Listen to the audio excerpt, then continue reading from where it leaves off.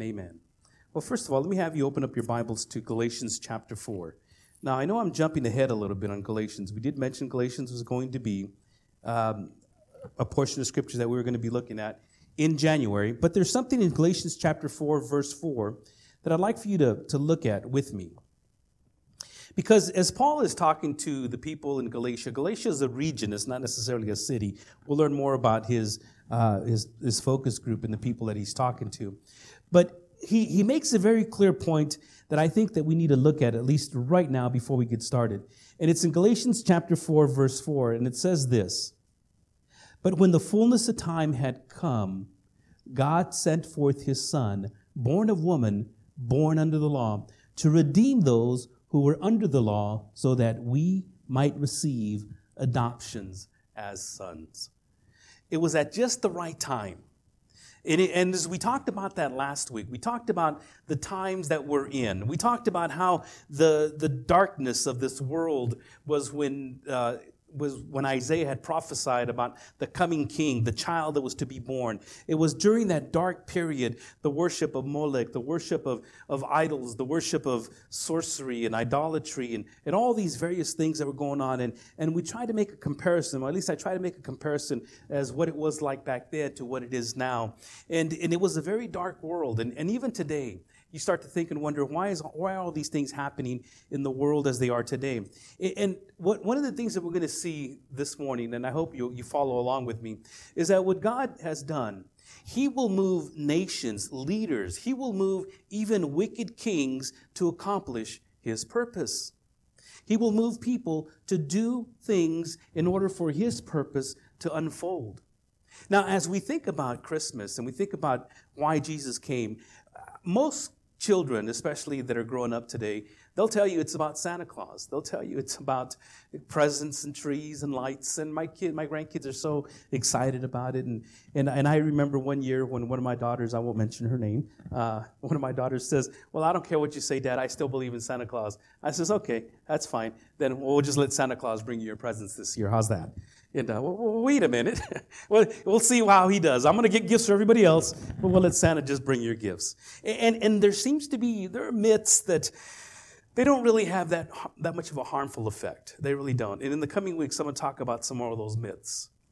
But the myth that I think that many people have bought into, at least for Christmas, is that it has to be about gifts. That Jesus came for the gifts and for the giving and for the peace on earth. And all those things are true in themselves. Jesus does want to establish peace on earth. But that's not what happened. As a matter of fact, he caused more division than anything else. He does want you to be gracious and to give, but that wasn't his intended purpose, as to come as a child. His intended purpose was to be born, was to die. Because without the cross, there is no Christmas. Without the crucifixion, there is no cradle. And without the blood being spilt on the ground to redeem, as Paul had just said here, at just the right time, God sent forth his Son to redeem his people. To redeem means to pay for, to buy, to purchase, to give of himself so that we wouldn't have to suffer and we wouldn't have to be cast out from all eternity from the presence of God. And so God not only used the rulers of that time to bring Jesus Christ into the world, but Paul makes a very clear statement when he says, at just the right time. Any time before that probably would not have been a good time. Prior to that, 300 years before that, Alexander the Great was conquering nations. And there was the battles and there was wars and all kinds of calamities going on throughout the world. And Alexander the Great, finally, what he did is he got his armies together and conquered all of the known world at that time and made it one language, the Greek language. And he paved roads and he put garrisons and stations all over the place for safety and for travel. And it was at just that time, that God sent his Son into the world. At a time when travel was safe, at a time when the language was one, at a time when the people proclaiming the good news of Jesus Christ, that at that time is when God sent Jesus Christ to be born from a woman, from a virgin. And we remember from last week that as the prophet had stated, this is going to happen in Isaiah chapter 7, that the virgin will have a child. And it was at this right time. Now, at this point in time, we got to remember and look at some of the people that are involved. Most of the people that are involved in the Christmas story, we know. We know it's Mary. We know it's Joseph. We know it's Jesus, of course. We know it's the shepherds, and we sometimes see angels at pageants, and we see children dressed up as little sheep. And we see all these various types of plays that go on. But there's some very important people that had a crucial role in what God was doing. And I'd like for you, first and foremost, to open up your Bibles with me to Luke chapter 1. Luke chapter 1. And in Luke, we have the genealogy of Jesus a little bit later in chapter 3. And the genealogy of Jesus, when Luke plays it out, it seems to be from the standpoint of Mary. And it shows that Mary was the descendant of David. But in Matthew, we have the genealogy of Joseph, which also brings him to be from the descendants of David. Because out of the house of David, this child was to be born. This child was to come into play. But the first person that comes into play, and as we start looking at the whole nativity scene, and the only two places that really show the nativity scene is Matthew and Luke. Of course, in John, we see that in the beginning was the Word, and the Word was with God, and the Word was God, and the Word became flesh. And that's basically all we hear about the nativity of Jesus Christ. Mark, the same thing. The Word came and it became a part of the world.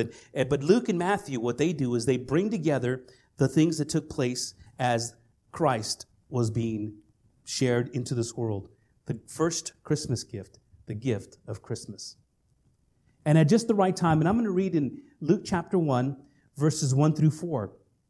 Inasmuch as many have undertaken to compile a narrative of the things that have been accomplished among us, just as those who from the beginning were eyewitnesses and ministers of the word had delivered them to us, it seemed good to me also, having followed all things closely for some time past, to write an orderly account for you, most excellent Theophilus, that you may have certainty concerning the things that you have been taught.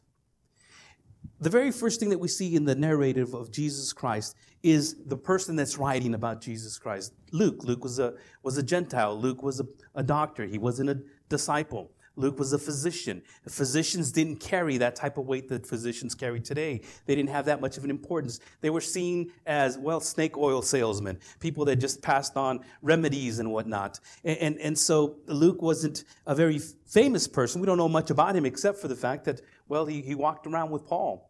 He attended to Paul, and I can see why Paul would need a physician getting beat up all the time and somebody to look after his wounds. And Luke was a companion of Paul, and Paul and Luke were traveling together. And what Luke was doing here is he put this gospel together. And he also wrote the book of Acts, by the way. And he wrote to Theophilus. Theophilus we don't know much about him either. But for some reason, Luke felt compelled to give an accurate account. And as a physician, as a learned man, he did the best he could to get eyewitness account. And what we know about Luke is he did this tediously, writing down notes and making sure he talked to everyone and took from everyone an account of what happened and how it took place. And this is why Luke was able to give us a pretty accurate description of what took place. Theophilus. Could be a person. Theophilus is like Theos. Theos is the name for God. And Philo is the lover or love. And his name basically means the lover of God. And when you start thinking about the Christmas story, and you start thinking about where you fit in to these things that are taking place in this world, maybe some of you are like Theophilus, just wanting to know a little bit more. Maybe Theophilus, he's most excellent, had to be some person of importance, probably a government official. Most excellent meant some sort of a title where he was well known in this community. And maybe some of you are like Theophilus, just want to know a little bit more about this Jesus Christ. Give me an accurate description. I want to know what Jesus Christ did. I want to know how he lived, but more importantly, how he died and why he died. I want to know what this means for me. I love God, but I just don't know Jesus Christ. I don't know exactly everything that's come across. From a little child, I've heard about God. I've gone to church. I've learned some things about God, but I just don't know all about this Jesus Christ. Why did he have to die? What does the cross have to do with the cradle? How do those two come together? And as we come to understand a little bit later, we will see that it was really his death that he asked us to remember, not his birth. Do this in remembrance of me, which, by the way, this week we will be postponing our Lord's Supper until next week because of, Ken wasn't here. But it is that one event. It is that one event that Jesus Christ said to remember, not his birth. But some of you might be like Theophilus, wanting to know a little bit about Jesus. And some of you are probably going to be like Luke. I want to investigate. I want to know more about him. I'll take some classes. I'll read some more books. I will try to interpret some of the things that I see in today's world and what's happening, and how to apply them theologically. Not only theologically, but also in a sense where if you look at what's unfolding before you through the eyes of prophetic vision, through the eyes of prophetic understanding on the end times, you'll be able to put things together. And you'll start to see that this is a time that we need to pay attention to. Not just Christmas, but this whole season and when we're in, this whole turmoil that this world seems to be going into. And right after this, Luke starts off in verse 5, he says, in the days of Herod, king of Judah, there was a priest named Zechariah. Herod was a wicked king. Herod was a very jealous king. Herod had an inferiority complex. Herod was the type of person that didn't trust anybody. He didn't trust his wife, had her executed, didn't trust his kids, had them executed. He would just kill people just because. As a matter of fact, if you remember the story correctly, when the wise men came to Herod, they asked Herod, Herod, where's this king of the Jews? He says, really? A king of the Jews? Let me know where he's at. Find him and get back to me because I too want to worship him, which he didn't. And when the wise men never came back to Herod, he had all the children from 5 years on down below executed in Bethlehem. Because of this jealousy, of this understanding that he thought he was going to be the only king, he protected his kingdom. And so the time that this was happening, this was the king at that time. He was the king of Judea. He was the king of that area. And you start thinking about how God is using even King Herod to start moving God's purposes forward. But he goes on even further than that. He goes on to say, Luke says, there was a priest named Zechariah of the division of Abijah, and he had a wife from the daughters of Aaron, and her name was Elizabeth. Zechariah, common name. Zechariah, Yahweh has remembered. Zechariah is the one that God used to bring John the Baptist in to the scene of Jesus Christ. Not much of a Christmas story, to be honest with you, but part of the nativity anyways. Him and Elizabeth, both this couple, older people, already in their ages, thinking that God has forgotten them. God does not remember them. God has left them. Maybe you're like them. Maybe you're like Zechariah and Elizabeth. Maybe you're thinking, my time will never come. I've been waiting all these years and nothing's ever happened. Nothing's ever taken place.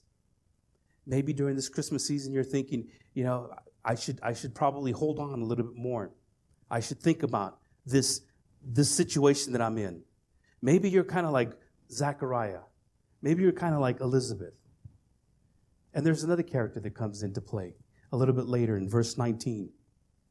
And Zechariah said to the angel, well, actually, it goes on to say, now, while he was serving as priest in verse 8, before God, when his division was on duty, according to the custom of the priesthood, he was chosen by lot to enter the temple of the Lord and burn incense. And I don't know if you understand the circumstances of the high priest, that once a year, somebody would go in and burn incense inside of the temple. There were thousands of priests in Jerusalem at that time, thousands of these, and so they would have to cast lots to see who would go next. And it was Zechariah's turn, and it just so happens that that's the way God had intended it to happen. And Zechariah was there, and an angel appeared to him. And it says here that in verse 12, and Zechariah was troubled when he saw the angel, and fear fell upon him. Verse 13, but the angel said to him, do not be afraid, Zechariah, for your prayer has been heard, and your wife Elizabeth will bear you a son, and you shall call his name John.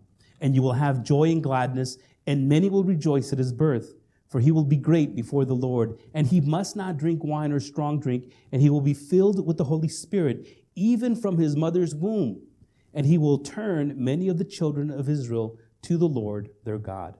And he will go before him in the spirit and power of Elijah to turn the hearts of the fathers to the children and the disobedient to the wisdom of the just, to make ready for the Lord a people prepared. In this epiphany that Zechariah sees, in this theophany that God himself, angel, Gabriel himself shows up in the presence of, in the temple. In his presence, he shows up and he tells them, don't be afraid. I've heard your prayers. You think it's been a long time, but God has been patient, and he's going to show you exactly what it is that you're going to do. John was born to these older parents. It is believed that Zechariah and Elizabeth had passed away, and so John was sent to a community called the Qumran community, which is by the Dead Sea. And this community was a type of community that lived on the land, on wild fruits and vegetables and insects as far as locusts and honey, and that was just their lifestyle. They were very simple people. And that's where John came from, as you read a little bit later. And many times we think that, there's got to be more. Well, there is more. But it's on God's timetable, and it's not on yours. And it's in God's planning and not on mine. Let's turn to Luke chapter 1, verse 26. In Luke 1:26, the birth of Jesus is foretold. In the 6th month, the angel Gabriel was sent from God to a city of Galilee named Nazareth, to a virgin betrothed to a man whose name was Joseph, the house of David, and the virgin's name was Mary. And he came to her and said, greetings, O favored one, the Lord is with you. But she was greatly troubled at the saying, and tried to discern what sort of greeting this might be. And the angel said to her, do not be afraid, Mary, for you have found favor with God.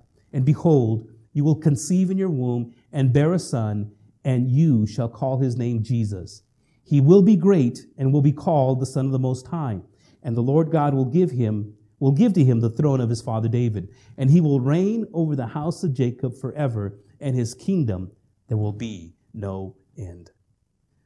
Some of you are probably like Mary, just wanting to worship God, wanting to connect with God. See, Mary was a person that was a young woman. She was committed. She wasn't perfect. Mary was a person that was wanting to do what God has called her to do. She was willing to submit. She says, I will do whatever it is that you want me to do. As a matter of fact, she goes on to say, and Mary said to the angel, how will this be, since I am a virgin? And the angel answered her, the Holy Spirit will come upon you, and the power of the Most High will overshadow you. Therefore, the child to be born will be called Holy, the Son of God. And behold, your relative Elizabeth, in her old age, has also conceived a son. And this is the 6th month with her, who was called barren, for nothing will be impossible with God. And Mary said, behold, I am the servant of the Lord. Let it be to me according to your word. And the angel departed from her. I think many people are looking for a sign, or looking for a word from God, or looking for something for God to just fulfill their life purpose. Mary was minding her own business. Mary was a young child. She couldn't have been more than 18 years old. Some people believe she might have been even 14 or 15. And scholars think that, since she was betrothed, she wasn't actually married. So she had no sexual relations with the man. But she was betrothed to Joseph. Joseph was a man that could have been a little bit older. Some say he had other children. But the fact is that they were betrothed, and so they didn't know each other, as the Bible tells us, that both of them didn't know each other until after the birth of Jesus Christ, meaning that she did have other children, which the Bible talks about, and we'll talk about that later. But the fact is that Mary was one of a young person, a young woman that was betrothed to a man, and God used her in a way to bring glory to himself. And he says, you will bring this son of mine into the world. Was she perfect? No. Now, there is a thought that she was what they call, it's that she was a perfect person, and she wasn't. We'll come to find out that nobody is perfect. No one is good. No, not nobody. Not one. But Mary was used by God. And in the 6th month, when the angel came to her and sent from God, he came to this small city, a little city. It wasn't a big city. It was out of nowhere. Now, people would think, why out of this whole city? But that's where God said that Jesus Christ was going to be born and come out of. But that's not where he was going to be born at. God had to move nations. God had to move kings. He had to move the minds and the hearts of people to get Joseph and Mary to a place where they needed to be. Caesar Augustus in Luke chapter 2. Caesar Augustus in Luke chapter 2, verse 1. In those days, the decree went out from Caesar Augustus that all the world should be registered. This was the first registration when Quirinius was governor of Syria, and all went to be registered, each to his own town. And Joseph also went up from Galilee, from the town of Nazareth to Judea, to the city of David, which is called Bethlehem, because he was of the house and the lineage of David, to be registered with Mary his betrothed, who was with child. And while they were there, the time came for her to give birth. And she gave birth to her firstborn son, and wrapped him in swaddling cloths, and laid him in a manger, because there was no place for them in the inn. When we start looking at all the governments and all the leaders and what God is doing, and we start looking at how they are starting to move them, or God is starting to move them to accomplish his purpose, you start to think, okay, so what does this person have to do? Why is Luke even writing about Caesar Augustus? There are some points that Luke is making that somehow don't make sense to us, but it makes sense to the people that he was writing about. It's kind of like saying in today's culture that, well, it was the time when the leaders of Russia and the leaders of Iran and the leaders of China, and you probably know their names. As you start thinking about these leaders, Putin and Iran and all these governments, and even with our government here, the President of the United States, and all the things that are taking place, everything that's happened up to this point in our world, with all these political leaders, everything that's taken place, in spite of what we think, in spite of how evil and how wicked it might be, God is using these political leaders to accomplish his purpose. In the same manner that he used these political leaders, these world leaders, to accomplish his purpose at just the right time. He took a very simple girl with a very not so famous person and a pastor or a priest that really didn't have much to offer, was shunned because he had no children. Elizabeth was really looked at like, these guys must have done something wrong. They must have sinned somewhere for not to be able to have children. Priests are supposed to have children. They're supposed to have a lineage to be able to pass on their inheritance and their influence as priests. But this couple, they must have done something wrong because God didn't bless them with children. People that were shunned, people that were of no class, a little city, a little place of no significance. And then you have governors and governments and political powers all together God is using to accomplish his purpose. Beloved, you belong to that purpose that God is trying to accomplish.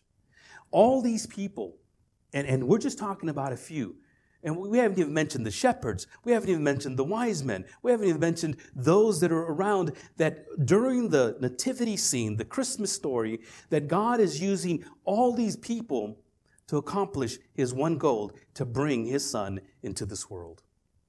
Now, Christmas is a time that we get lost. We get lost financially.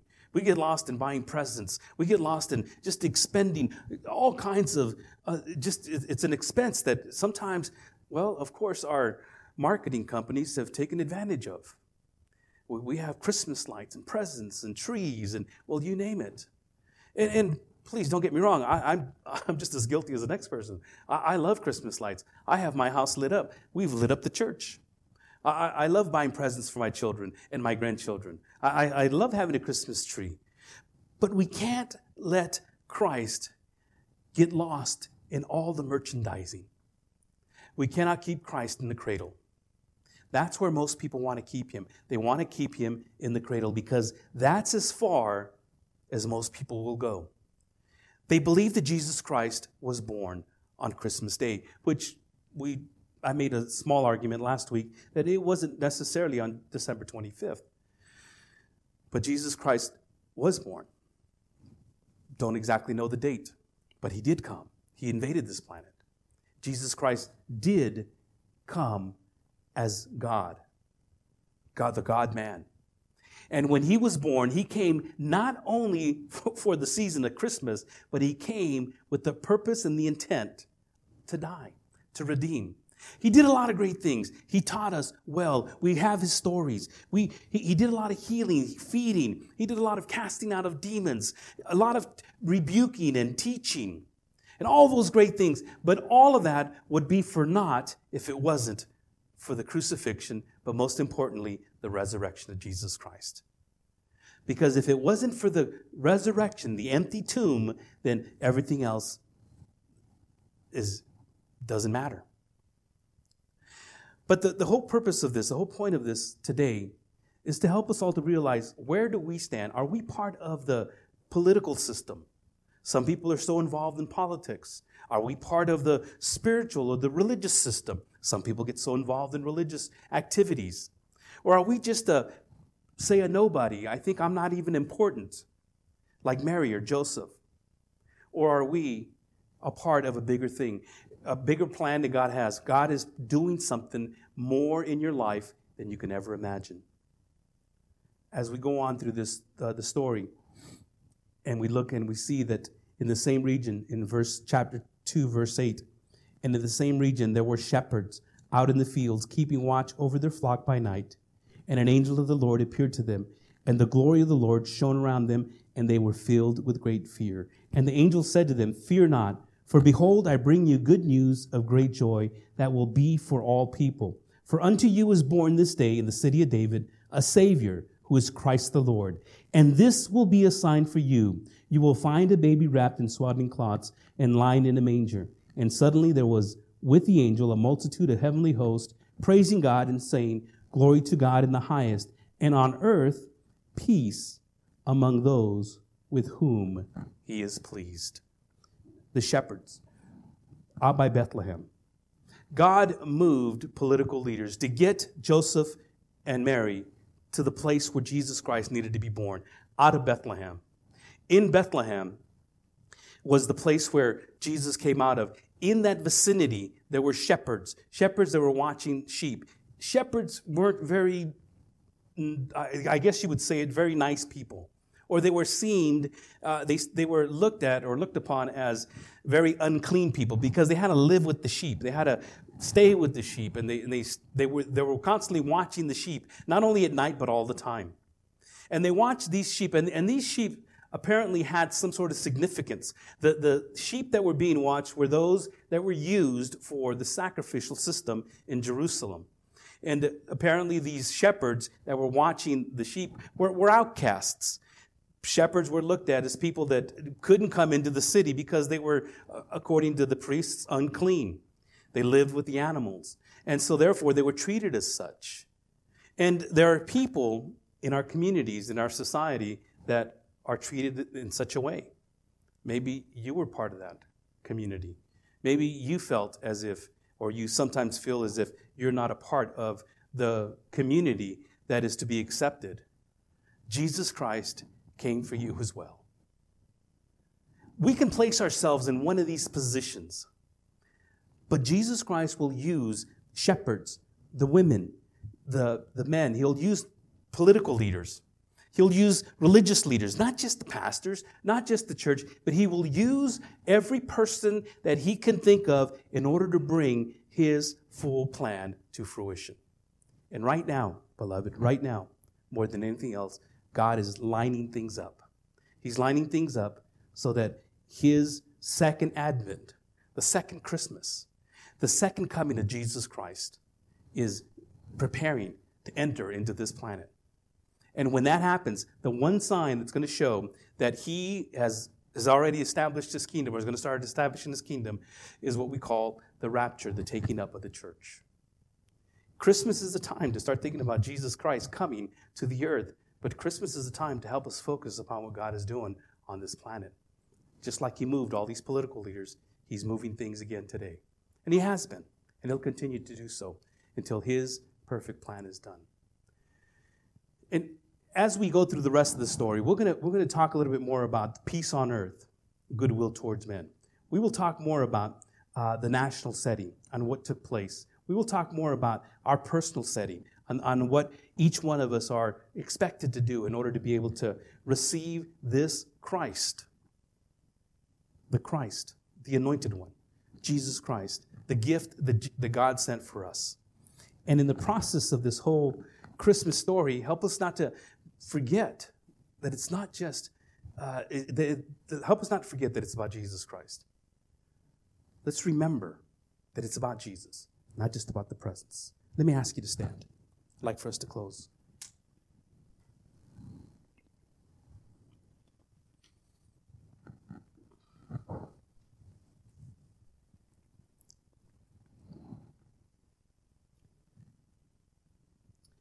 When the angels appeared to God, to the shepherds, and when they said, "Glory to God in the highest, and on earth peace among those with whom he is pleased," and they went away, the shepherds did one thing.